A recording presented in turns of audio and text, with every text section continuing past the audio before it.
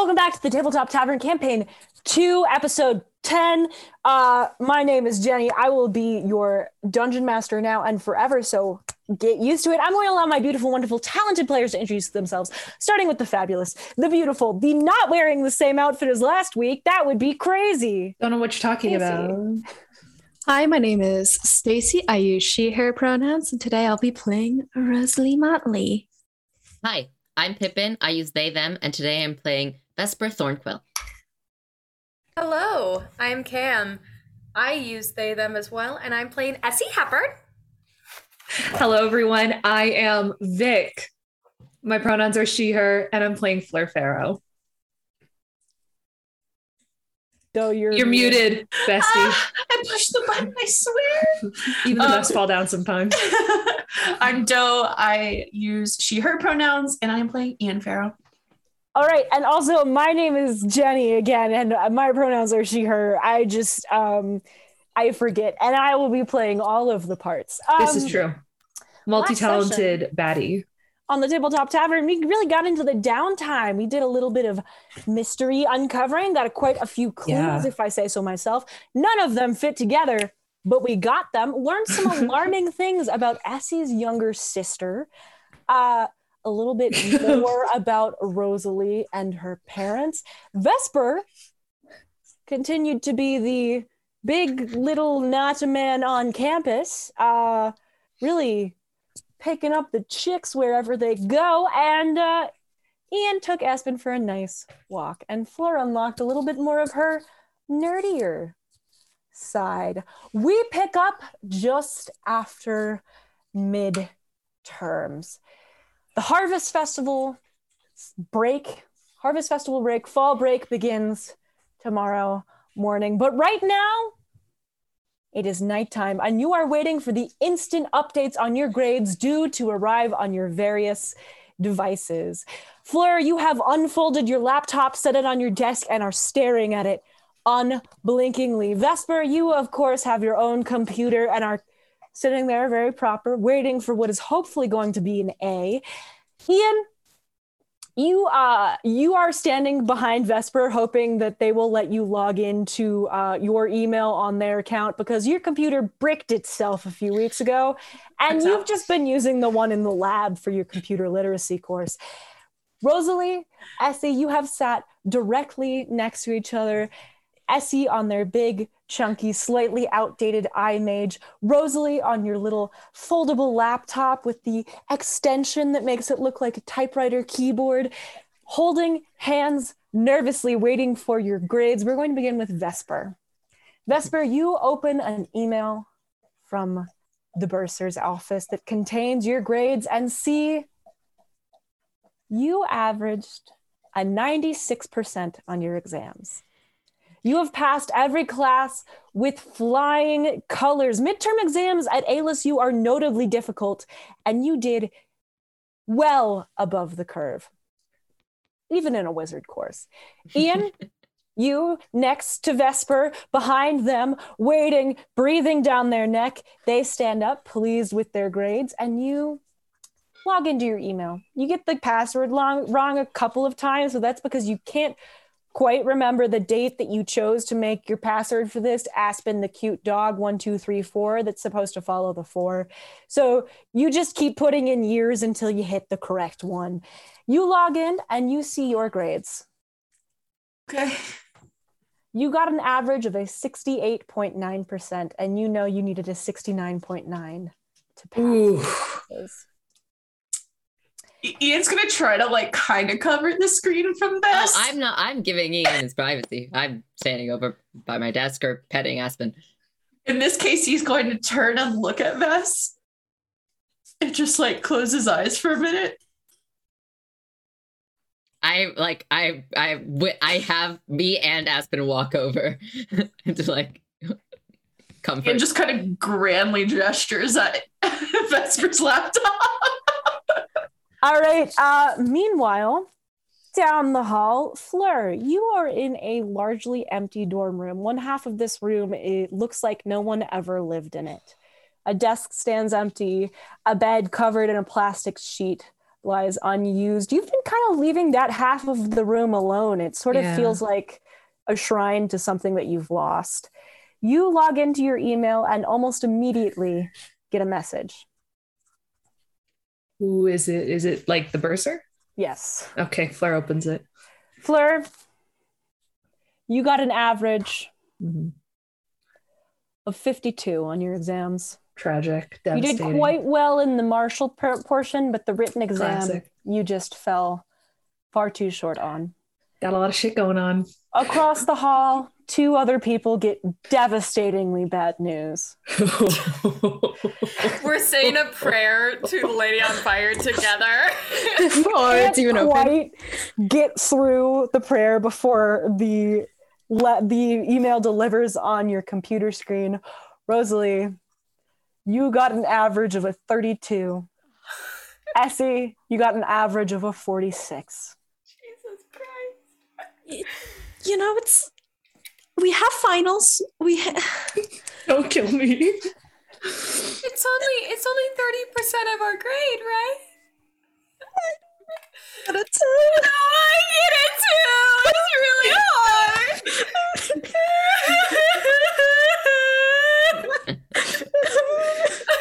I take Macbeth. Can Fleur hear them wailing? Yeah, you hear someone sobbing across the hall. Okay.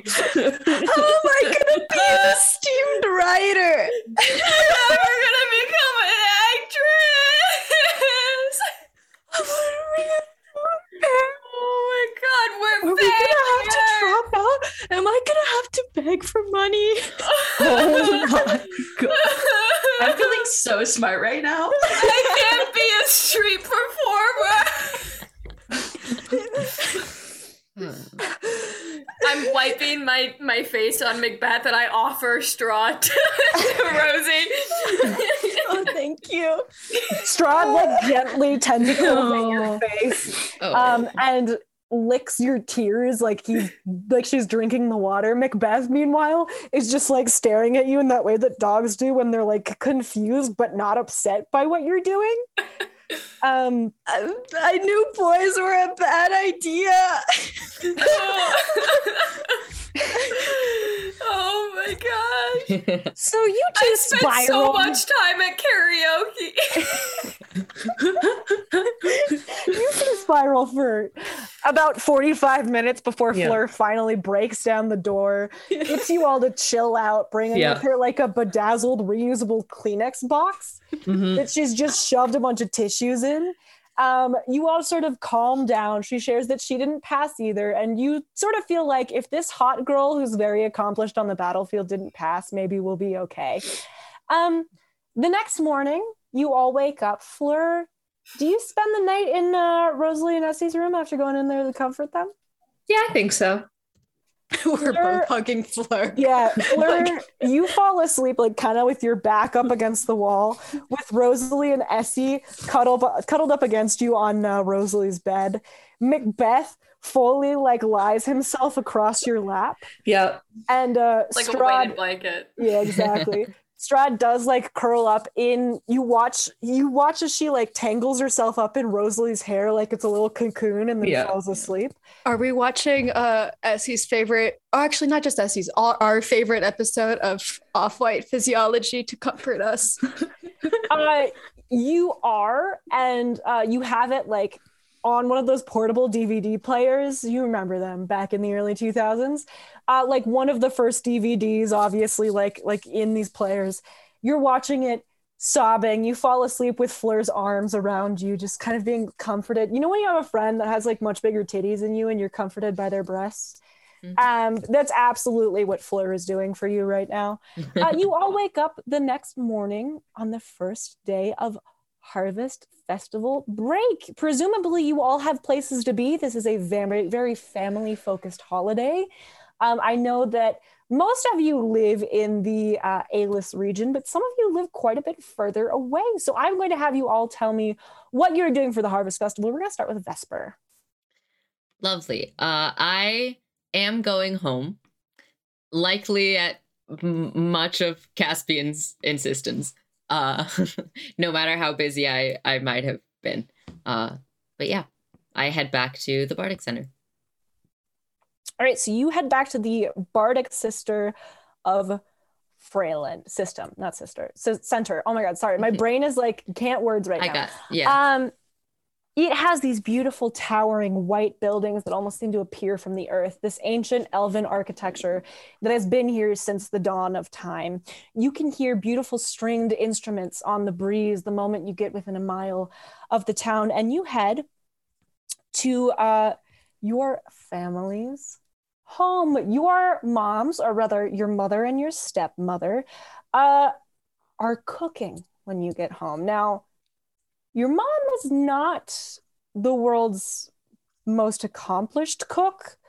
What she lacks in talent, she makes up for with enthusiasm. You unlock the front door to your family apartment, and you can hear just like kind of half arguing, half joking in a bizarre mix-mash of like common and halfling and gnomish that's just like 30% two women calling each other bitch, 20% Caspian being like, what's your language? Because although Caspian is about your age, just doesn't have much of a similar personality to you. Someone is loudly playing the piano. It is all perfectly on key, beautiful, but just so loud, obviously meant to cover up the other 70% of the conversation, which does appear to be two women telling each other how deeply in love they are. Lovely. I likely knocked as I like opened the door, but I knock again louder and close it behind me. Hello? Hi, moms. Vesper, sweetie, is that you? Yes. No, it's some complete stranger having walked into your home for a You harvest hear like fest. pots and pans clattering, and your mother be comes careful. around the corner at full sprint, a little apron on, covered with like stained food. She's got like flour in her hair, and she does her best to like lift you off the ground and spin you around in a circle. Oh, there's my big Bardic baby. How's class? Did you have to do a performance for your midterm? Look at you. Oh, you look so skinny. Oh, have you been eating? Have you been eating enough? I your have. skin We looks get so plenty of good. meals at the dining hall. Oh, good. Yes, And they're not upsetting your stomach? I know that you have kind of an anxious tummy, dear. No, I'm perfectly fine, Mom. But Wow. but yes, I'm very happy to see you all too.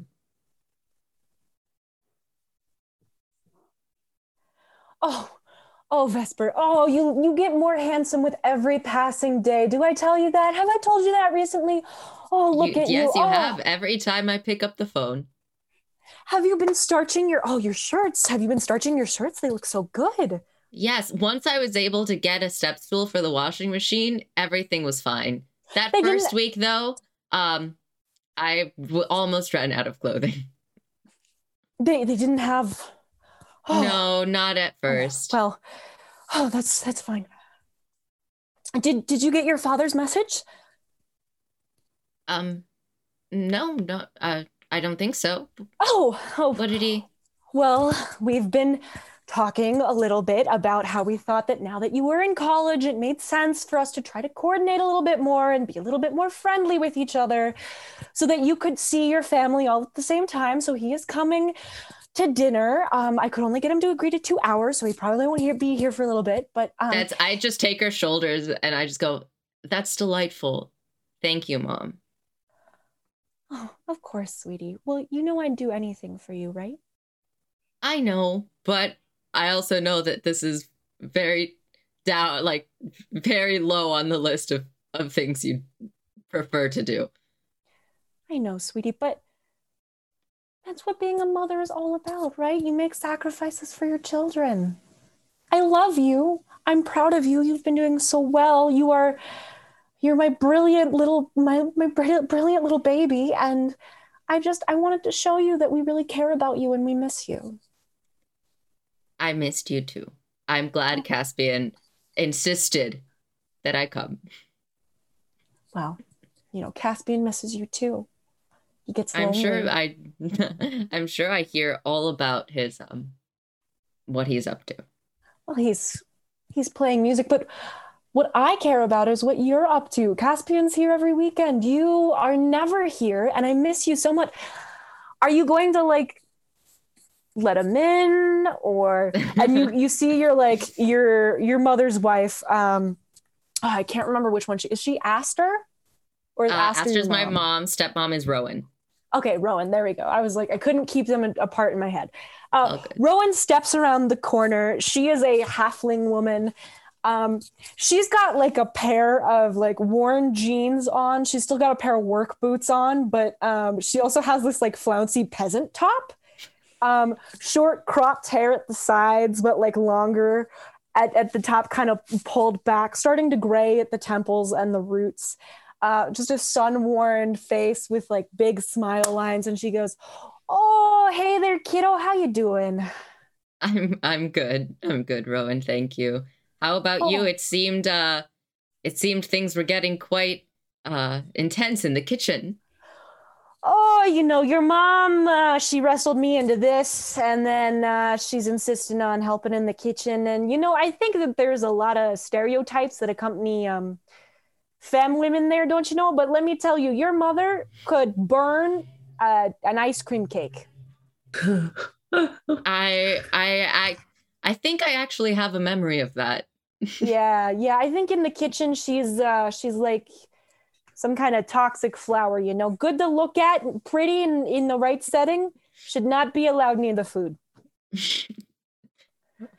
So well, I look forward to it all the same. Oh, of course. You look good. Are you eating enough? Yes, I am. I've prepaid scheduled weekly meals at the dining hall. Oh, I know, so. But I'm just kind of worried that you might get your head stuck in a book and forget to go. So you got friends? Don't worry. Yes, my my roommate would also forget, but his sister drags us to the dining hall because she will not wait to eat after practice. Your roommate has a sister. Is she pretty? Yes, she's very pretty. She's a barbarian. She's very capable. Oh, well, you know what I say about capable pretty girls? And she like walks up and puts her arm around your mom and goes, you gotta lock them down because they're not on the market very long. Actually, Vesper, I don't think you've ever told us, do you like girls? I mean, obviously yes. It's okay if you don't like girls. No, it's, I do. Your mom's like looking more or less between everyone the two except when they don't seem to be very interested in what I have to say. Oh, is somebody not interested in what you have to say? No, I just think I know I can talk about a lot of things that aren't people's preferred interests, and that's okay. Well, nobody has to think you're interesting but you, like when you find someone who thinks you're interesting, they'll stick around to their own accord. Or, they could pop up all the time and give you poetry, which is what your mom did to me, don't you know? I do. I still have the copies. Yeah. Oh, they were so romantic. Okay, dear. Well, I'm going to go finish up in the kitchen. I'm going to make sure she doesn't burn down the kitchen there. Why don't you go say hey to Caspian? He's in the living room, banging on the keyboard. I will leave you to it. And I lean into Rowan. Good luck. And I go to meet Caspian. Rowan gives you like a little kiss on the cheek as you go to see Caspian.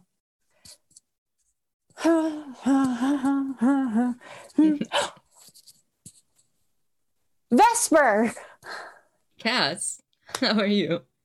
I'm good. How are you? Loud enough for... No, I tried to cast like an amplifying spell and I got it wrong. I'm just, I'm good at the music and the art and the casting is hard. It never seemed to come out the way that I want it to. I walk towards the bench and I go, I know exactly what you mean. Up for a four hands? Yeah. Do you want to do some chopsticks and piss moms off? Absolutely, I do. All right. Moms just killed me. Bang out like a 20-minute chopsticks and you can hear Rowan swearing at you in halfling from the other room. And every time she does, Cass cackles and plays a little bit louder. and like nudges you to play louder too. And as the music reaches a crescendo, the door to the living room swings open. Standing in the doorway is a gnomish man.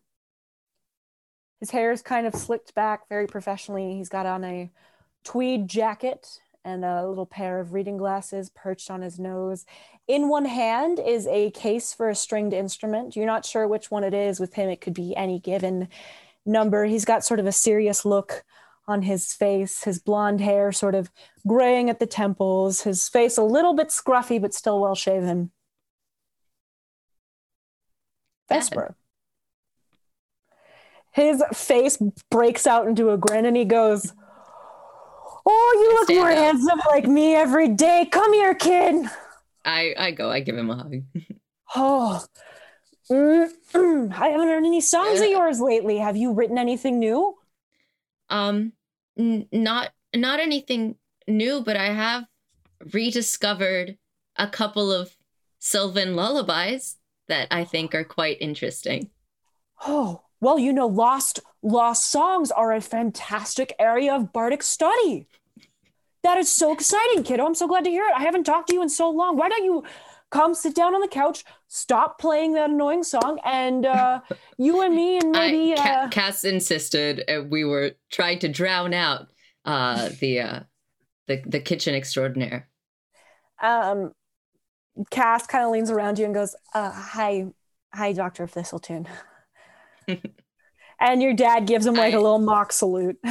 Nice. Can I'll like grab a Post-it and write maybe like some notes or like like a cheat sheet for the spell that Gaspin was working on the sheet music, and he'll know what it is because he knows that I'm not, but like, and it's like, maybe that'll help.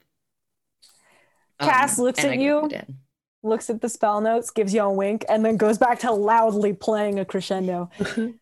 Your dad kind of brings you over to the couch, sits down, and goes, "So you haven't written any music, but you found some old songs. That's really something. Vesper, have you found your stage yet?" No, I have nothing I seem to cast on it gets it open, so not quite yet. I will admit I have not been to very many. There's the one in the auditorium, and I don't know if you can call it a stage, but there's a small space at a cafe we go to that hosts performances, and therefore it kind of seems like it qualifies, but that one didn't work either. He kind of leans back on the couch, crosses his arm, and goes,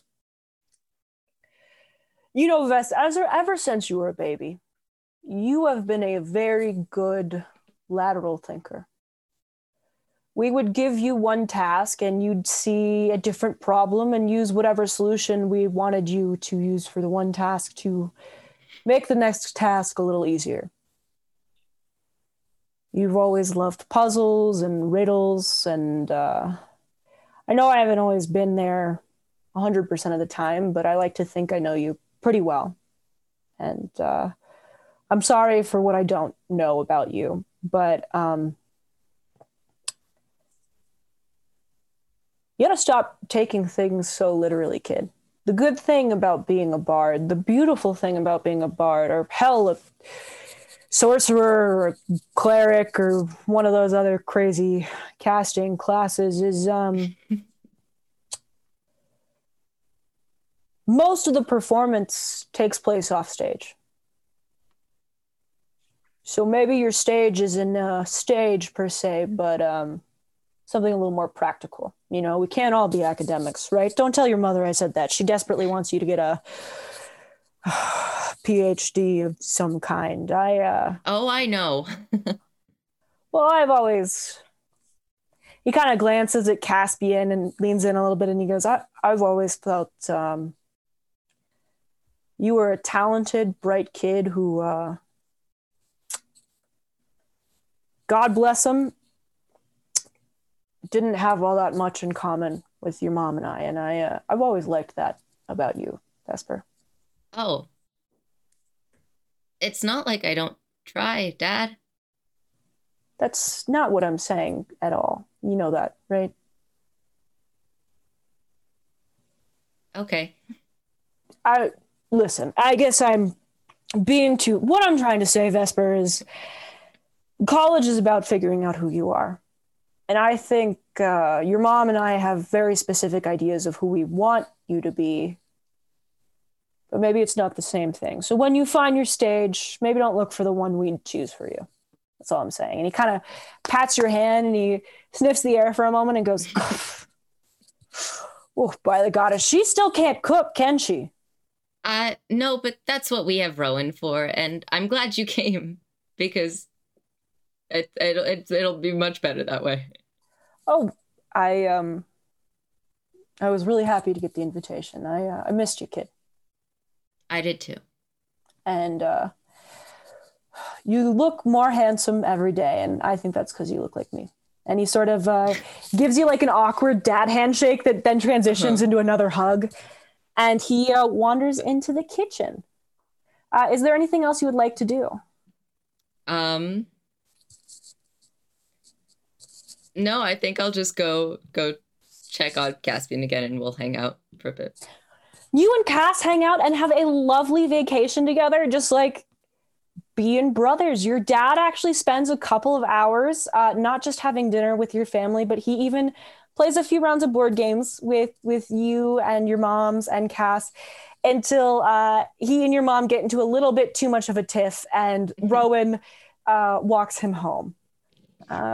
It seems to you like Rowan and your dad actually get along fairly well, and you think that maybe they're both unified by the fact that they have dealt with the same crazy person for quite a while. Yeah, it's a la Vivian and Harry. Exactly. Yeah, you and Cass spend a lovely weekend together. It's really nice to see your brother. You help him with his casting, and he even kind of shares with you some of the things he's been learning in his bard courses. Nice. The one thing about Cass that you've learned is that he loves you enough to maintain the lie until you're ready.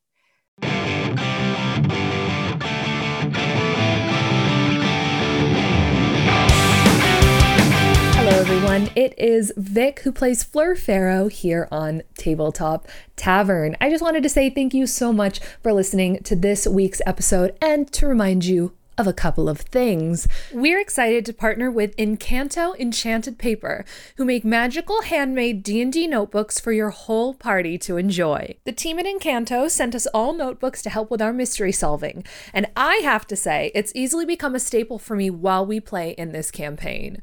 With stunning holographic covers, a character sheet at the front of the book, and dot grid pages throughout, Encanto's notebooks are great for taking notes, drawing little moments between characters, or planning out movements for the battle you're currently in. If you're interested in a little magic for yourself or for your party, you can find them at encanto.inc. And if you use our code Tabletop Tavern, you'll receive 25% off of your order. We actually do this show live every single Monday night at 8 p.m. EST, 6 p.m. MST over on Twitch. Our link is twitch.tv/the Tabletop Tavern with an _. So if you want to experience the show live with our audience, we would love to have you. Also, we post frequently on Twitter updates about the show, times that things are changing, as well as fun memes and updates, Easter eggs, and really cool stuff. So we would love to see you over on our Twitter, which is at Tabletop Tavern. That is everything from me for today. Once again, thank you so much for listening. We appreciate your support so much, and we hope you enjoy the rest of the episode. Go Griffins!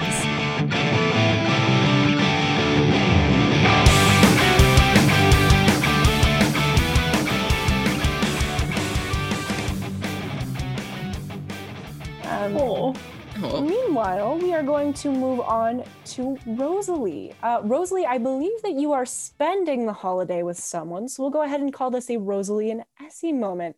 What are you two doing over the Harvest Festival? Going to my mom's place, probably. I think it's a little bigger. And Oh, Essie, we have so much planned. I can't wait. We can do some candle making. We can make some pies. We can set the table together. Oh, Really? I've never like, to be honest, I don't really know too much about like Harvest Festival traditions. It just wasn't really a thing when I was younger, but I have always wanted like a traditional Harvest Festival. This is gonna be so fun, Rosie. Well, we can totally like mess with like Harry's meat pies. I like to put like we can cut like little smiley faces in them, but like it's kind of like you just can't let him catch you. But I'm pretty sure he doesn't mind. And so Oh, speaking of Harry, your dad invited me to this event at Harry's. Are you coming too? Do you want to come? I'll come. Yeah. What are besties for? And she's gonna like stick out the little necklace for maybe like I stick up mine, and I'm assuming they're like magnetic. it's so they, connected. like, Yeah. all right. So you two go to the Eclipse Cafe for the first half of your Wednesday off before the Harvest Festival. You attend this writing workshop led by Jean, who does begin the workshop with 15 minutes of bragging about how their talented daughter is here in attendance with her beautiful friend. And the two of you have a lovely time. Afterwards, Jean gives you about $25 and tells you to go get yourselves something nice for lunch. Well, he and Harry go to help your mom start cooking. Harry makes like a save me face at you, Rosalie, as your dad kind of bundles them into the car, and they disappear kind of down the road towards your mom's house. Can I, if I have a chance with Dr. Motley, like ask if they have any like Sylvan fairy tale books or like children's books I can grab, or like Absolutely. Dr. Motley gets very excited and pulls about 6 dozen books from the shelf and starts like laying them out and telling you the titles, at which point Harry's like, I look at okay, Rosie for Jeannie, help. we're gonna choose 3 of these. You choose your 3 favorites, give them to her, and then when they come back, she can choose like another 3 books, and we'll just kind of go with that. And Jean's like, okay. And like frantically pawing through these books before they finally select 3 and slide them towards you. I'll snag them and I'll like kind of show Rosie and be like, okay, so like, do you think this would be good for like starting to read, like not quite there? Yeah. Like beginning. And since you're sleeping over, we can read them to bed just like a real fairy tale. Like that would be so good. That would be so cool. And so, but let's spend this money. I'm getting kind of hungry. Yeah, me too. All right. So you kind of bring your 3 books with you. Would you like to know the titles? Yeah, hit me with it. Okay, so one is called The Princess and the Fae. The next one is called The Broken Promise. And the third one is called The Legend of the Fae Touched. Do I have a favorite out of those? I want to know that. Yes, you really like The Broken Promise. Okay. It's a story about a fairy who makes a promise, is made a promise by a human. And then the human breaks the promise and it breaks fairy. And in order to fix fairy, the human has to like make good on the promise. You loved it as a little kid, and now as an older person, you're like, oh, it's such a heavy-handed allegory for like, you should keep your word. But it is beautiful, and it had like really pretty illustrations. Oh, that one's my favorite. Oh, we should read that tonight. Okay. Oh, speaking of like, okay, should we get like snacks for like a sleepover? Like, oh my God. Okay. Okay. Since Ian's not here, we could get popcorn. Can we put like little Can we put? He'd freak out if he smelled it in the dorms. So Just marching down the hall, smelling popcorn in someone's dorm. Only if we put little chocolate chips in it. Like, oh, that sounds so good. okay. You could get Flushy. So Flushy. We're called them Oh my god, fleshies? Mushies. Fleshies? Mushies, I think it was. Oh, I heard fleshies, and I was like, what? Fucked up if true. I was trying to think of a rhyming word for slushies. I think mushy works. Mushy works. You're good. You're good. Yeah, mushy's We should great. get mushies. Oh my gosh, you're brilliant. But only if we mix the cherry and the. Blue raspberry is a flavor that is natural in this world. I know, but I'm trying to mix Cola? Coca-Cola. Cola. Mocha-mola. It's Coca-Mola. clearly it's just cola. It's just cola. If we mix the cherry cola with the blue raspberry together, That sounds so There we- good. we get so much. Should we get? Do you think they're on the sale right now? Maybe. They How could much- be on sale. How much Sometimes- mushies do you think we can get with $25? Oh my god. Well, they're like $2 a mushy for the extra large. So we could No, be no. up for days. Okay, we'll definitely need those 3 other books. All right. Right, so the two of you go to the local hang on 8:50 late, and you you get some mushies. The guy will not sell you 10 mushies the way that you are trying to convince him to. So you get 2 each, a box of popcorn, several bags of mini chocolate chips. And the guy promises you that if you come back in at least 6 hours, you can get more mushies. He's just a little concerned about your hearts. You then bring your mushies that you are now enjoying to Dr. Vivian Motley's home. Viv lives in a house in the suburbs of Lower Heights in Alis. It's kind of a smaller semi-cottage. There is a separate room that Rosalie stays in, but it's not particularly large. You walk in through the front door and okay, actually, let's have you roll a perception check upon arriving before you even walk through the door. I rolled a 9. An 8. We are enjoying these mushies. I have good news. You have advantage on these kinds of rolls because they are passive rolls and you have your companions with you. Oh, sweet. They can give you the help action. I believe that's on both of their pages. 17. 13. Rosalie, you could swear as you walk up, you hear like soft twinkling piano music playing a slow waltz song as you approach the door, but you put your key into the lock, open it up, and are buffeted by waves of sound as the music switches to like a heavy rock album. Harry sticks his head out from around a corner and goes, "Oh, hey there, kid. Good to see you. Is that a mushy? Did you went out and you got mushies?" Do you want some? I got all the flavors. They're so good. They straight up have full arms of mushies. Did you get one? They're like carrying 4. He leans over, tastes it, takes one out of your arms, and is like, "It's pretty good, pretty good.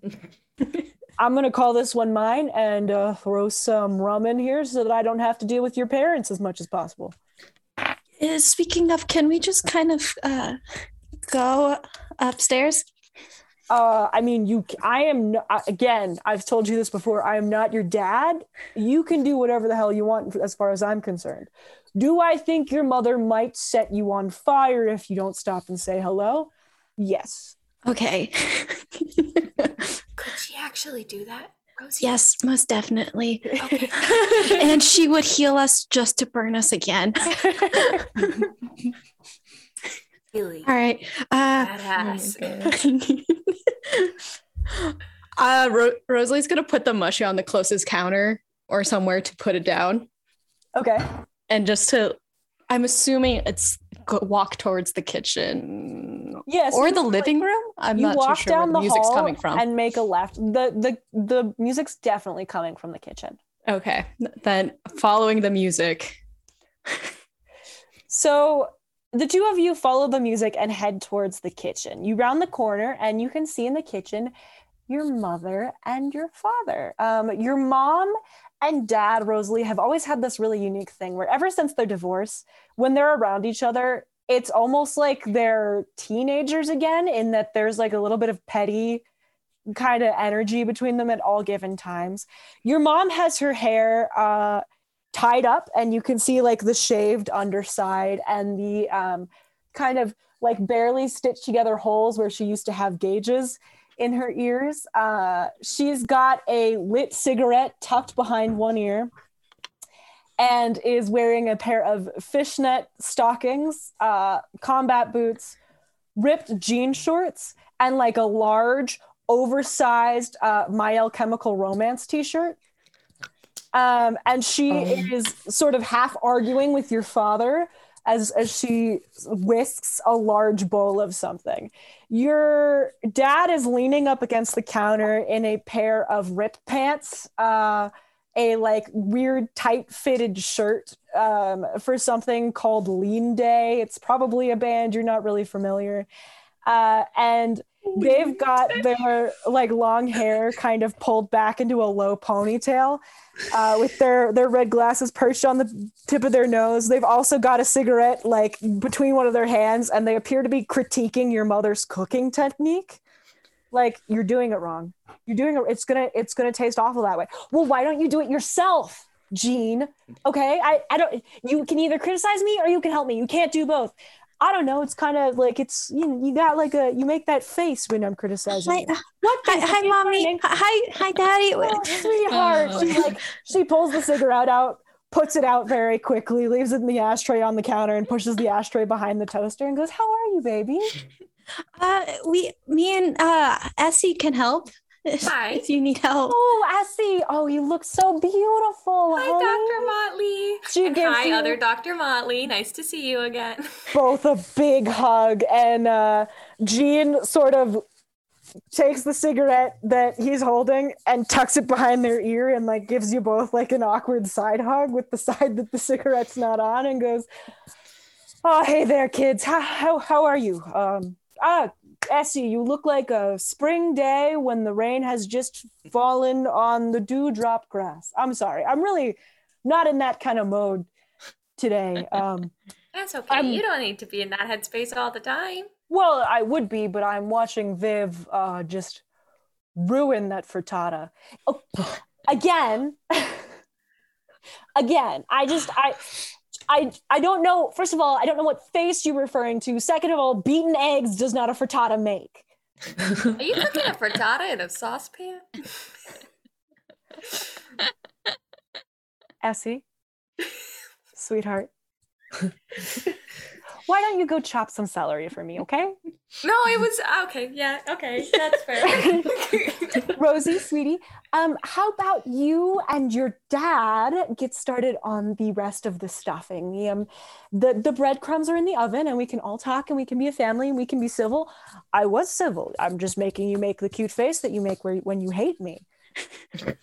Honestly, Jean, honestly, can we be adults for like 2 hours? Come on, we are 35 years old, Jean. See, I'm gonna go grab those mushies. I think we'll need them. You go back out to the hallway, and Harry is standing there pouring some rum into his mushy, and he's like, "Do you want some? I shouldn't. Do you want some? You're old enough, right? You're 18." Rosalie's gonna look back at the room and look at Harry and be like, "Not this time. I got a lot of. I gotta tell my parents about midterms." Oh. Maybe I should give some to your parents then. You know, Harry, I always liked you. He like walks past you into the kitchen, and you hear him go, All right, who wants to do some Harvest Festival shots? Right as your mother goes, Harry, where did you get a mushy? Rosalie's gonna pass the mushy over to Essie, I will try to sleight of hand it. I'm not gonna take responsibility for this. Oh, this was Harry. Your mom has not seen you in your mushies yet. Okay, sweet. Oh, then I'm not saying anything. I'm still in the kitchen chopping, and I am just ignoring eye contact because both Dr. Motleys are very cool, and I want to be like them, but I also am so scared in this moment. Very different energies. Harry walks into the room and says, "Who wants to do some Harvest Festival shots?" to you, to the assembled group, and both Doctors Motley stare at him like he's crazy. They're like, and you watch as he turns up the volume on the heavy metal, pours each of them a shot, and goes, "It's not a celebration. The champion didn't die for nothing. Come on!" And they both really do shots, and you notice that they appear to be almost like, again, there's something about them that strikes you as teenagers. And you realize that based off of what they said, what Dr. Motley said, they would have had Rosalie at some point in their undergraduate education. They were quite young parents by your calculation. I'm not gonna say anything on that. Rosalie, sweetheart, can you get the bread out of the oven? I'm a little worried it's gonna burn. Yeah. Can I actually grab it with my hands, or is that you can. Oh, it's nice. Rosalie, what are you doing? Oh, it's completely fine, but you can't touch it. Fire safety, you know? Oh, Essie, sweetheart, yes. Hot food is an expression of the goddess's passion, so it's really not a problem for us. Well, it's a problem for Jean, but it's not a problem for me or Rosie, but it is also a problem for Harry, and presumably you. Please don't touch hot things, honey, okay? Your hands, they're fragile. They're part of your craft, I assume, so. I'm going to put them by the window, I'm assuming, to let them cool. I'll also open up the window because I'm assuming it's filled with a lot of smoke. Yeah, absolutely. There's someone in here, you can tell that there's just been a lot of arguing in place of cooking correctly. But there's a lot of love and heavy metal music.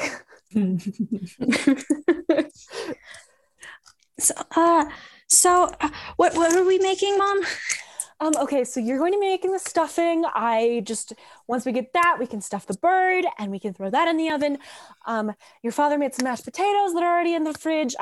Harry is in charge of the bread and the pies. Obviously, he's making his meat pie, but he's also got some sweet pies. And then, Essie, dear, do you have any food restrictions we need to know about? No. I'm pretty good. I don't think I'm allergic to anything. Well, the good news is, if there was one place to have an allergic reaction for the first time, I'd say do it here. Can me and Essie help with the meat pies? And also the bleeding pies? You know, the ones filled with strawberry? Yes. Okay. Yes. You could absolutely help with the bleeding pies and the meat pies. Harry's on that. Sweetheart, by the way, I texted you the other day and you didn't reply. How did midterms go? And Rosalie's gonna start playing with her hair a little bit and kind of look out the window. Can I throw Rosalie a bardic inspiration really quick? Yeah, absolutely. How do you inspire her? I'm gonna do a very comical whistle, just and I hope that counts. That does count, yeah. You guys have always said that college is for finding yourself and experiencing life and to not take myself too seriously. and I got a 32. They both of your parents kind of freeze. And do you want to roll a perception check? Yeah. You can roll it with advantage because this is your mom and dad. I'm going to say that you know them pretty well. 23. You see a lot of emotions cross your mom's face. There's the initial expected disappointment and then thoughtfulness and something else, and then something you would categorize as like acceptance. Your dad is always kind of unreadable, but you do see their eyes narrow, and then their face kind of relax as well, as if they've reached a similar conclusion to your mom. Your mom... It's only midterms. I'm taking, there's always time to take yourself seriously. Sweetie, we're not mad at you. Okay, you don't need to worry about us being upset about this. Obviously, we wish that you did better, but it's an adjustment period. This is your first time in college, okay? And it can be really hard and very different. And your dad goes, absolutely. I had a hard time my first semester of Bard classes. I knew how to play guitar, and they did not want me to play guitar. I was not allowed to play guitar. That was very hard. And your mom nods and is like, that was very hard. And Harry, Harry did really well in the fighter classes, but that's a lot of hitting things. And Harry goes, lots of hitting things. God, I'm good at hitting things. And your mom kind of reaches back towards the ashtray and pulls out her cigarette, kind of resigned to the fact that you saw her smoking it earlier, lights it, and goes, sweetheart, I think of it this way. At this point in my first semester, I was pregnant with you. So it really, you could have fucked this up a lot worse. And I'm not saying, sweetheart, that you were a fuck up. You were the best thing that ever happened to any of us. And your dad goes, absolutely, best thing that could have happened to us. We are so happy with you. We love you so much. Harry goes, second best thing that ever happened to me. I got Harriet, And somewhere in the back room, you can hear Harriet go, thanks, Dad. And the sound of something playing on the Nintendo system. And your mom goes, but it could be worse. And the good thing is it was just midterms. You have finals, and now you know what works for studying and what doesn't. So you're gonna do great, baby. Okay? Oh. Okay. Oh my God. I'll still be okay. Don't cry. And she brings you in for a hug, and your dad wraps around the other side, and your parents make awkward eye contact over your head. Essie hugs too and just gets the whole family in there, just you do forces that, them closer and starts Harry crying because seems to Rosie's see crying. what's happening and kind of gets himself around everyone as well, and it's we can still be successful adults. Oh, sweetheart, yes, again. I mean, by the end of my first year, I had a baby, and I became a doctor, sweetheart. I don't have a baby. You have a kitten that your dad told me about that you didn't. Well, that one is the one I'm upset about. I'm not, sweetheart. You're gonna be fine, okay? Okay. You're gonna be fine. Nobody does perfect their first semester, and if they do, they're an outlier. You're gonna do so well. I am so proud of you, and I am so proud of you too, kiddo. You are the flower that blooms in adversity, and we love you so much. You are our little rose, little Rosie. You are perfect despite your thorns, okay? What are we rehydrating the breadcrumbs with? Well, sweetheart, we don't have to so you put them in the food processor, but you pulse it twice, and then you know what? How about you supervise your dad? And Essie can help, because I think that they might know what stuffing is more than you do. Essie, do you know what stuffing is? Never celebrated a harvest festival. I have absolutely no idea how to make stuffing, but I am very willing to learn. Rosalie, you feel your mom let go of you a little bit and kind of grab tighter onto Essie and goes, happy first harvest festival, baby. We're so happy to have you here with us. How did you do on your midterms? It could have been better. Some constructive criticism would have been to get more answers right. Oh, sweetheart. Well, we're proud of you. We talked about it. We had a whole crying session, a few actually together. Well, it sounds like maybe you two spiraled together, and that's something that we're going to try to avoid. But Essie, we are very proud of you too. Super proud of you. You are carrying on the bardic tradition, and I think that's very punk rock of you. That is so punk rock of you. We think you are so punk rock, I don't know Essie, what that okay? is, but... You can just hang out here. We are so proud of you. Happy Harvest Festival. Why don't you and Rosie go decompress with with Harriet. She's playing on the Nintendo in the other room, and maybe all three of you can set the table together, okay? Yeah. Okay. Okay. I love you both. I love you both. I love you both. Essie, kid, I love you. I love you too. There's like You're one really last big smart. group hug in the kitchen before Vivian shoves you all out into the living room. And oh, go ahead. Do you think maybe we can smoke too? Maybe it'll help with the stress. I always watch that. It helps with you guys. And Both of your parents actively holding cigarettes go, don't smoke cigarettes. They're terrible for your health. okay. And your mom goes, your father's especially, they picked it up from me, and I know it seems cool and it helps with our stress, but it's really not. Like, it is significantly worse for humans because they have a shorter lifespan to begin with. So, like, I'm not sure. We're Fae. And it'd be cool.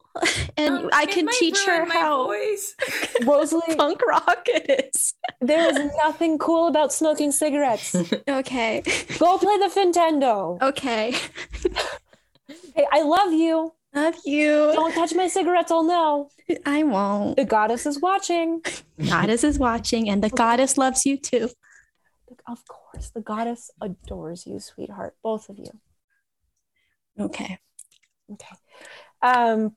You go play the Nintendo with Harriet, who drags your ass in Sario Party back and forth, multiple rounds. You take a break to set the table and eat with your family. Your mom and dad argue back and forth, and Harriet laughs along in a way that seems to defuse the tension. And it's honestly a really nice holiday together, Rosalie.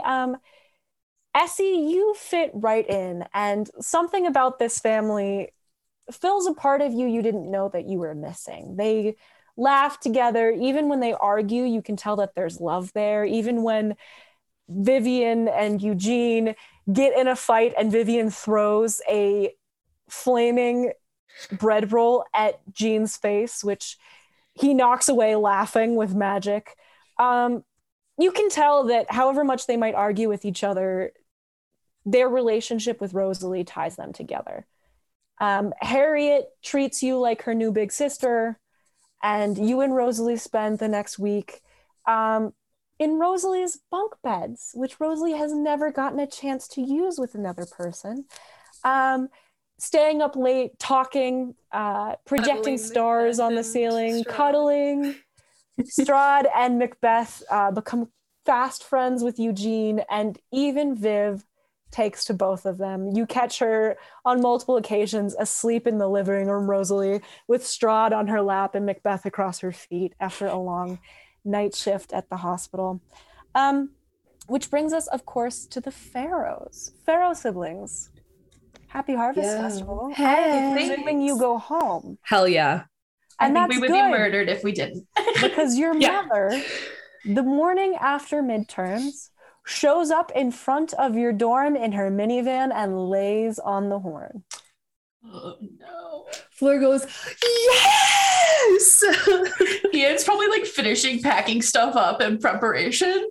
Fleur's Like- got her bedazzled lacrosse bag packed full of clothing, and she's got her bag of holding, and she doesn't even knock. She knows Vesper's gone. She just opens Ian's door and goes, Mom's here. Yeah, I heard. Hold on. I'm just grabbing some stuff for Aspen. And he throws like a couple of toys, a ball, and then maybe some snacks, like little treats, TREATS, into his bag. He didn't even react. He didn't even flinch. I love that you had to spell that so that Odin doesn't freak out in the background. He did go to doggy daycare today, so he's really freaking tired. He's a bit tired. Sleepy boy. Sorry, I got us off track. No worries. And then he like throws his backpack over his shoulder and kicks on his shoes and then heads out the door with Fleur. So you get in your mom's car. She drives you to the Lower Heights, to a significantly nicer neighborhood than where we just were with Rosalie and Essie. You have never been quite well off enough to live in the Upper Heights, but you are sure that your parents could probably swing one of the smaller houses there. You live on a large plot of land in a gated section of the Lower Heights in a nice spacious house with a separate dining room and kitchen, a large living room, a large entryway, and everyone has their own separate rooms, except for, of course, Odin, who sleeps on Aspen. Aspen, who sleeps on. I was sitting here like, don't call him Aspen. His name is Odin. Sorry. We are recording these sessions back to back, so your DM is. It's been several hours. Yeah. It's hard. It's so hard to be. It's hard to play D&D. I'm What a hard playing life so we many live. parts. You get home and your mother immediately goes into frantic mode. You notice that she is in fact in a pair of her own velvet fruity couture sweatpants, a tank top. Her hair's pulled up into like a messy curly bun. She's got like a headband holding it back. You see that she is in a pair of fuzzy slippers and that she did in fact drive to pick you up in these fuzzy slippers. Queen. She gets back, she throws an apron around her waist and sprints into the kitchen, ready to start cooking. Okay, Fleur, Ian, you need to make sure that the tofurkey is thawed. Fleur, I need you to just come in here and chop the vegetables as quickly as you can. Your father is out back. If you want to go grab him, he's supposed to be making sure that the oven gets hot enough because it's been so wonky recently since the arcane engine went out. We've had to use like truly the arcane engine went out? Fleur just hugs her mom. Hi, Mom. Sweetheart. Oh, you I smell miss so you. good. Oh, I think so do you. You smell like strawberries and vanilla. Oh. You smell like cooking. Oh, in like a good way. I've been cooking, sweetheart. I'm making all your favorite foods. I'm making the strawberry rhubarb pie that you love. And then, of course, I'm making your brother's favorite, even though it's strange, walnut cream. Who the hell eats that? And then, of course, weird. I eat that. And Ian walks over with the frozen tofurkey and like gives his mom a kiss on the cheek before like thawing it in the sink. She like kisses you as well. And then she goes, oh, no, if only your father would come in, the whole gang would be together. And Fleur like runs to the back door and is like, Dad. Your dad sticks his head out from behind kind of his pet project, which is the old grill in the backyard that never works. And he goes, has your mom calmed down? Define calm. Has she redirected her energy to someone that's not me? Yes. Okay. Me and Ian are here now. Excellent. He stands up, wipes his hands on his pants, and gives you a hug. Oh, it's so good to see you. I missed you, Dad. You smell like strawberries and vanilla. Thank you. You smell like Dad. I don't know how to describe it. Yeah, well, that's the scent of the deodorant I wear. Yeah. You just smell like Dad. It's unscented. I wear unscented, but classic elder spice. Anyways, is your brother here? Yeah. He's doing the tofurkey. Ian! Yeah, what's up? And he walks in, arm still around Fleur, and goes, oh, good to see you. Did you get taller somehow? That would be sick. Ian, your pants are a little short. You're definitely still growing. Ian's like, maybe it did. I've got a lot of cool things going on. And he kind of like flexes a little bit, trying to look a little bit taller. Your dad, Ian, what are you doing? Kind of nods and goes, if you wanted to over break, we could talk about maybe your protein, because I know you're doing that vegetarian thing, and a little worried about how you're going to gain muscle mass with that. Not that, like muscle's not everything. It's just, it's good in the adventuring thing. I honestly think the walnut cream is going to be the most protein I've gotten in a while. That is off-putting and bad, Ian. That's bad. Ian, what the hell? Ian, your father and I are paying for a meal plan. And what are you just eating carbs? Are you going down there every day and just eating bread? Ian! I try to get him to add cheese to all of his meals because that's a little. I try to get him to add cheese. I know. What's the point of him always making us buy all these bean products if he never eats them? Okay. Tell me about it. Okay, I have been eating a lot of dried chickpeas. Those are pretty good in protein. However, we have a friend whose dad owns a cool cafe, and I may have been spending a lot of time there, so I am highly caffeinated. Also, I did pretty okay on midterms. Not great, but pretty okay. Oh, you passed. Oh, sweetheart, that's so good. They're so hard. No, I was like 1 point away. I got like a 68.7 and I needed a 69, but I'll call it close. Oh, well, that's okay, sweetheart. I didn't pass my first midterms either. Yeah, me neither. I got 110%. Of course you did, Dad. Dad, how? He's smart. I have questions. We'll talk later. And then it's like, but check this out. Aspen passed some midterms and he like calls to Aspen and brings him in and like gets him to do a series of like shake and roll over and like go retrieve this. And he's just like such a proud dad. Aspen does all of that and more. And Jack goes, "It's a good warhound you got there." And he does a little salute to Aspen, and Aspen like straightens himself up into like a perfect straight sitting position, and he goes, and he still remembers his old tricks.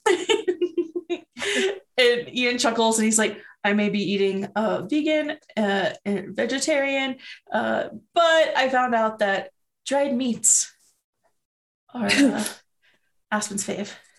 It does not take an Arcan scientist to realize that dogs like meat, but I'm glad you put that one together, kid. I didn't know where Wolf told me. He's very smart. He's just distractible. Isn't that right, sweetheart? So distractible. You and the dog. Okay. I need to put the pies in the oven. Ian, can you help me? I've been climbing on the counters to try to open up things. Takes the pies, puts them in the oven. So you help your mom in the kitchen, and Fiona goes, and Fleur, Jack, can you set the table, please? We're going to be having some of the neighbors over for dinner, and I want to make sure it's absolutely flawless and, you know, military excellence and whatnot. And Jack's like, it's called ironing. You just iron the tablecloth, Fiona, honestly. And she kind of giggles, and he walks out, and he kind of does the like, shout out to Gris Littlefoot on this one. He like kind of like pinches her butt as he walks by, and she does like a little like, ah!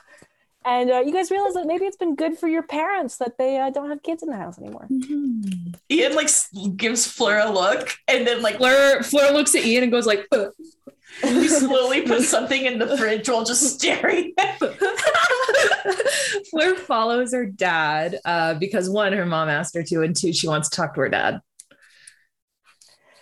Your dad opens up a closet and begins to remove the nice china and hands you a folded tablecloth. And he goes, so I'm thinking we put that on the table and then we iron it and then we put out the plates and then we fold the napkins into swans because your mom thinks that's impressive. Yeah, that's a great idea. Yeah, one time in college, I folded her washcloth into a swan and then she went out with me. So you got to say really glad that happened because I wouldn't be here if not for that. While we do that, Dad, can I ask you some questions? Yeah, I feel like some of your questions would probably be better for your mom. No, it's not that kind of question, Dad. Okay, all right. Well, you know, you're at an age where I kind of feel like, you know, we're going apart because like, yeah, I know about barbarian things, but you're at an age where it's like I don't want to know and you don't want to tell me sort of situation. It's nothing about that. Okay, all right. Do not even worry. Okay, but you've got it figured out. You got like one of the things or like the other things or like it's sorted. Okay. I'm smart. you know about how to use so that you don't You're making this way harder on yourself, Dad. Yep. So if it's not about that, which is good, what else is it about? Ian. What about Ian? And you. We've been working on it, you know. I have been trying to not the two of you.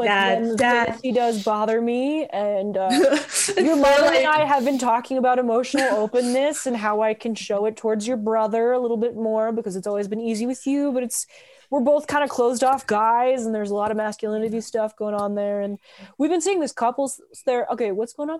I think you're doing super good with that, and I think Ian's trying really hard too. But it's not about your relationships. So, you know how you're the protector of the family? Sure. Yeah. When you're we not also around, have a home security system. Yeah, no, I know. You know what I mean. Right. Sure. When you're not around, I have to protect Ian. Ian is 6 feet 2 inches. And he'll run away from a fight if I'm not there. Well, he's got a big dog. Okay, so I can't. All I'm saying is you're selling your brother a little short here. But I know he's very good, but it's just my job to pick on him. I'm his big sister. A big, And of course, Fleur being looks at a metaphor here, less of a literal. And he kind of like laughs a little bit, and he's like, "Your mom is so short." I thought, I'm tall. I thought maybe we'd. No. Dad, I had a roommate named Cammie. Yeah. Yes. And she knew some stuff about Ian. And then some stuff happened to Cammie. And I can't talk about some of the stuff that I talked about. Like I can't say it. Fleur, but Dad, I need to know about your job and Ian. Fleur. Yes. I need to know, Dad. I'm 18. You can't hide it from me for forever. Don't know what you're talking about, and I don't know who you've been talking to, but what I would say is that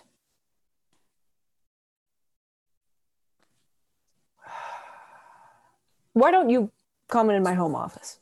Okay. And Fleur follows him. You walk down the hall to your dad's home office. It's just like a desk and a computer chair. And kind of the classic like dad office where there's like all of his framed degrees and like 2 photos of his family on the wall. Mm-hmm. On the desk is a picture of you, a picture of Ian. They're your high school graduation photos. And then a picture of him and your mom as young people, probably in one of their first couple years of dating, laughing. He's like got her on his back and she is just, you can see like screaming with laughter. She's got this like big curly head of hair. Even curlier. It looks like maybe she permed it. And he kind of sits you down across from his chair in the desk and sits down himself and goes,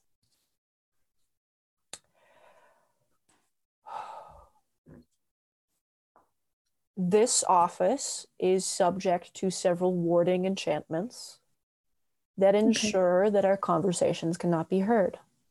Okay. I don't know what you know or how you found it out, and I am guessing that you cannot tell me either of these things." Correct. What I can tell you is that when you are in our home, you should not talk about any of these things. I have had to make certain sacrifices to our family privacy to maintain some promises I've kept. Is that why Cammie was my roommate? No, that's... Like because of you? Yes, in that our family is known to be safe. And your roommate's safety was and is a matter of not just national security, but life and death for a great deal of people. Do you know anything that I wouldn't know? Anything that you've learned? Nothing I can tell you. Will you though? Fleur, my job is very complicated, and it's not one I would have chosen for myself. It was if it was up to me, I would have retired and just stayed with your mom the rest of my days. But when Ian happened, I knew I had a choice between living the life I wanted to live and helping someone who needed it. And so I chose the latter. So, Dad, what is Ian? Where did he come from? I know things now, and I can't say what they are, but like, Fleur, I'm a big sister. Fleur, and how do I reconcile that, Dad? Well, Fleur, it's 3 weeks is the first thing I know. I would say. The second thing I would say is that I can't tell you everything, that there are deals that we make that we can't reveal everything in. And you of all people should know that. But I know. What I can tell you is that to a lot of people, your brother represented and represents something they are not comfortable with. And so when he arrived, so to speak, there was a push from within the government to return to sender, as it were. And given that extraplanar maintenance, surveillance, and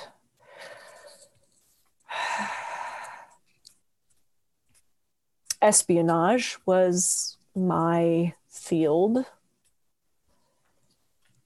I was privy to that decision, and I didn't like the choices that they made.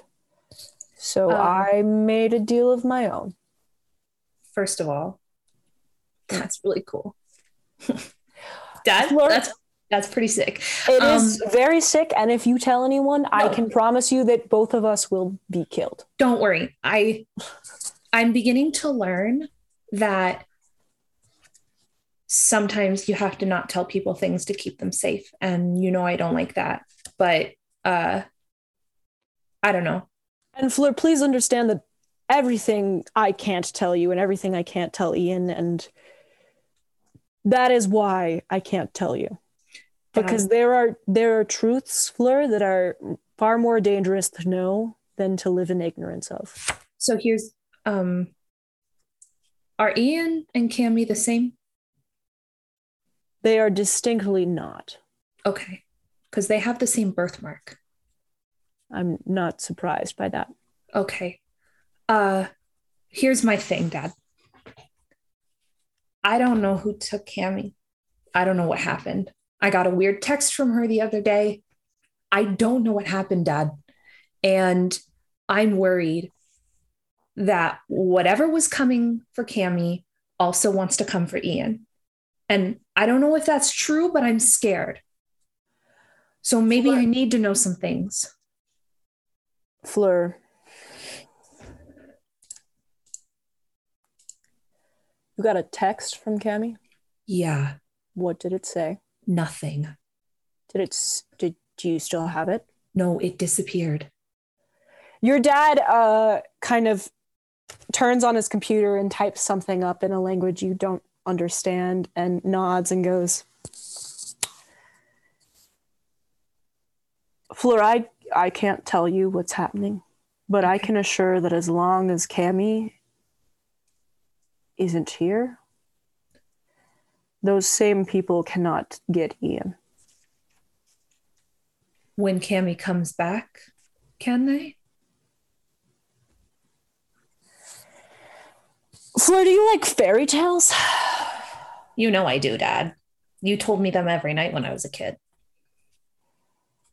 Well, me and elves have strange ones, don't you think? And he stands up, turns off his computer, and walks back towards the kitchen. Thanks, Dad. And he kind of like raises his hand. Ian, you are in the kitchen with your mom. She has you just like opening all of the tallest cabinets, pulling stuff down. You realize about halfway through that she's actually making you reorganize the kitchen so everything is on her level and she does not need to stand on any high surface. And as she like hands you one of the several stand mixers that she owns, because Fiona is nothing if not prepared, she looks up at you and goes, "So, Ian." So, Mom, yeah. I feel like we haven't caught up in a long time, and I know your life's been crazy, but I have to ask, because you know me, your sister and I are very alike in a lot of ways. How's school? And by how's school, I of course mean, have you met anyone, any boys, any girls, anyone else? I mean, I've met a lot of people, yeah. Oh, you've met a lot of people. Yeah, I think we have like a really cool, our adventuring party, I think is like a really cool group of people. It's my roommate Vesper, which, did you get to meet Vesper? You didn't meet Vesper because you said goodbye at the freaking elevator, Mom. No, but you and Fleur have sent me lots of photos. That's not the question I'm asking, Ian. You asked if I met people. Florian Farrow, I know for a fact that you are very smart. You just act dense when it is easier. You have to tell me I am your mother and I love you. And frankly, I'm a little bored because I was a stay-at-home mom. And now all I do is go to book club and play tennis. And I miss having a dog to walk around at least. And now I'm just sitting in the house waiting for your father to come home. And I am so bored. Please give me a little bit of gossip to live off of. Have you met anyone? Please, Ian. Ian like sets the stand mixer on the counter and starts like kind of scratching at some of the paint on the back of it. And he's like, Mom, have you ever considered maybe getting another dog first of all? I don't want another dog. I liked Aspen, but I don't want another dog. Are you crazy? Okay, just Ian, throwing it out there. Something that could occupy your time I have been and solve at least one of the problems you gave me. All I am saying is that if I could have a wedding scrapbook to work on someday called Ian's wedding, I'm just saying someday, I know you're young now, but life comes at you fast, sweetheart. You have to start looking for. Why can't you plan for Flora's wedding? Because she's Flora's, sweetheart. I'll have to plan for 4 of those. Mom. What? That's so mad to say. I can't believe you said that. I'm going to tell her that later. You can tell her that. We are the same person. I look at her and I go, wow, you know what came out of my vagina? One of me. Like, wait, have you had multiple marriages, Mom? No, but before your father and I got together, I dated like 3 different guys. They were all terrible for me. And your dad was just, he was different. And he was charming and he's funny and strong and kind of rebellious in a unique way and smart. That's the thing that really attracted me to your father. He's definitely smart. Well, he was, because that's the thing is that I've met so many barbarians who were just, they weren't stupid, but they never wanted to think things through. And your father's always just been a tactician. So have you met yourself any tacticians, Ian? No, not a tactician. It's a metaphor, Florian. Okay, Mom. Okay, listen. You can't tell Fleur. You can't tell Dad. Okay, I can't. This is just between us. She like does a little pinky promise. No crosses down. As if she's definitely gonna tell Fleur. Ian takes a deep breath and he's like, okay, so like, I don't really know what it is, but there's this member of our adventuring party who at first I was like, oh, she's kind of cute. And she's like nodding along in the enthusiastic mom way, like, yeah. And she's like kind of funky and weird, but like in a cool way. And I don't know. At first I was just like, oh, this is going to be someone who's a great friend. And then she saved my best t-shirt, the one from Dreamer's Grove. Oh, with the holes in the armpits? Yeah, she made sure that they didn't get stains on it. Okay. And then I don't know, like she rode on my bike once. It was kind of cool. She smells really nice. Yeah, I don't know. Oh, cute. Oh, my little Ian has a crush. No, not a crush. I'm just saying she's cool. She's interesting. Is she pretty? Yeah, she's pretty. Honestly, Mom, you might know her parents. What are her parents' names? Vivian and Jean Motley. Jean Motley, the romance writer? Yeah, Massa one. Oh my goodness. Oh my goodness. Oh, in the goddess's name. Oh, Ian, I'm so excited. Okay, go up there and pull down the glass mixing bowl and then get my rolling pin out of the top cupboard, the one with the dog. Mom, you're not going to make a wedding cake right now. It's for the pies, Ian. Oh my God. Okay. He's so dumb. I love you. Sometimes you are purposefully obtuse. I love you so much, my beautiful boy. Thank you for sharing with me. I appreciate it. It takes a lot of trust, and your mom loves you so much. And I'm so proud of you. He like begrudgingly grabs the mixing bowl and hands it to her and says, "You're welcome, Mom. I love you too." Okay, perfect. Now get out of my kitchen and go give your dog a bath. He smells like wet him. Does he? And Ian like kneels down and shoves his face in Aspen's fur and takes a deep inhale. And he's like, it smells like Aspen to me. Oh my God. It's a nice occasion. Groom him, wash him, put a bowl around his neck, and dinner will be ready in 3 hours. Oh my God. Okay. Ian's gonna head upstairs and like tut Aspen to follow. And he's gonna take, I guess, his backpack too, because he probably hasn't gone to his room yet, and kind of like throw it into his room onto his bed. And then he wants to go check some things out, maybe in the attic, if possible. Go to the attic. That's fine. So he goes up to the attic and like leaves Aspen in his room. And Aspen falls asleep on your bed immediately. Perfect. He wants to see if he can maybe find like some pictures of himself when he was younger, or maybe like, I don't know, a birth certificate. Roll an investigation check. Okay. I know it's a wild chance, but I gotta do it. 13.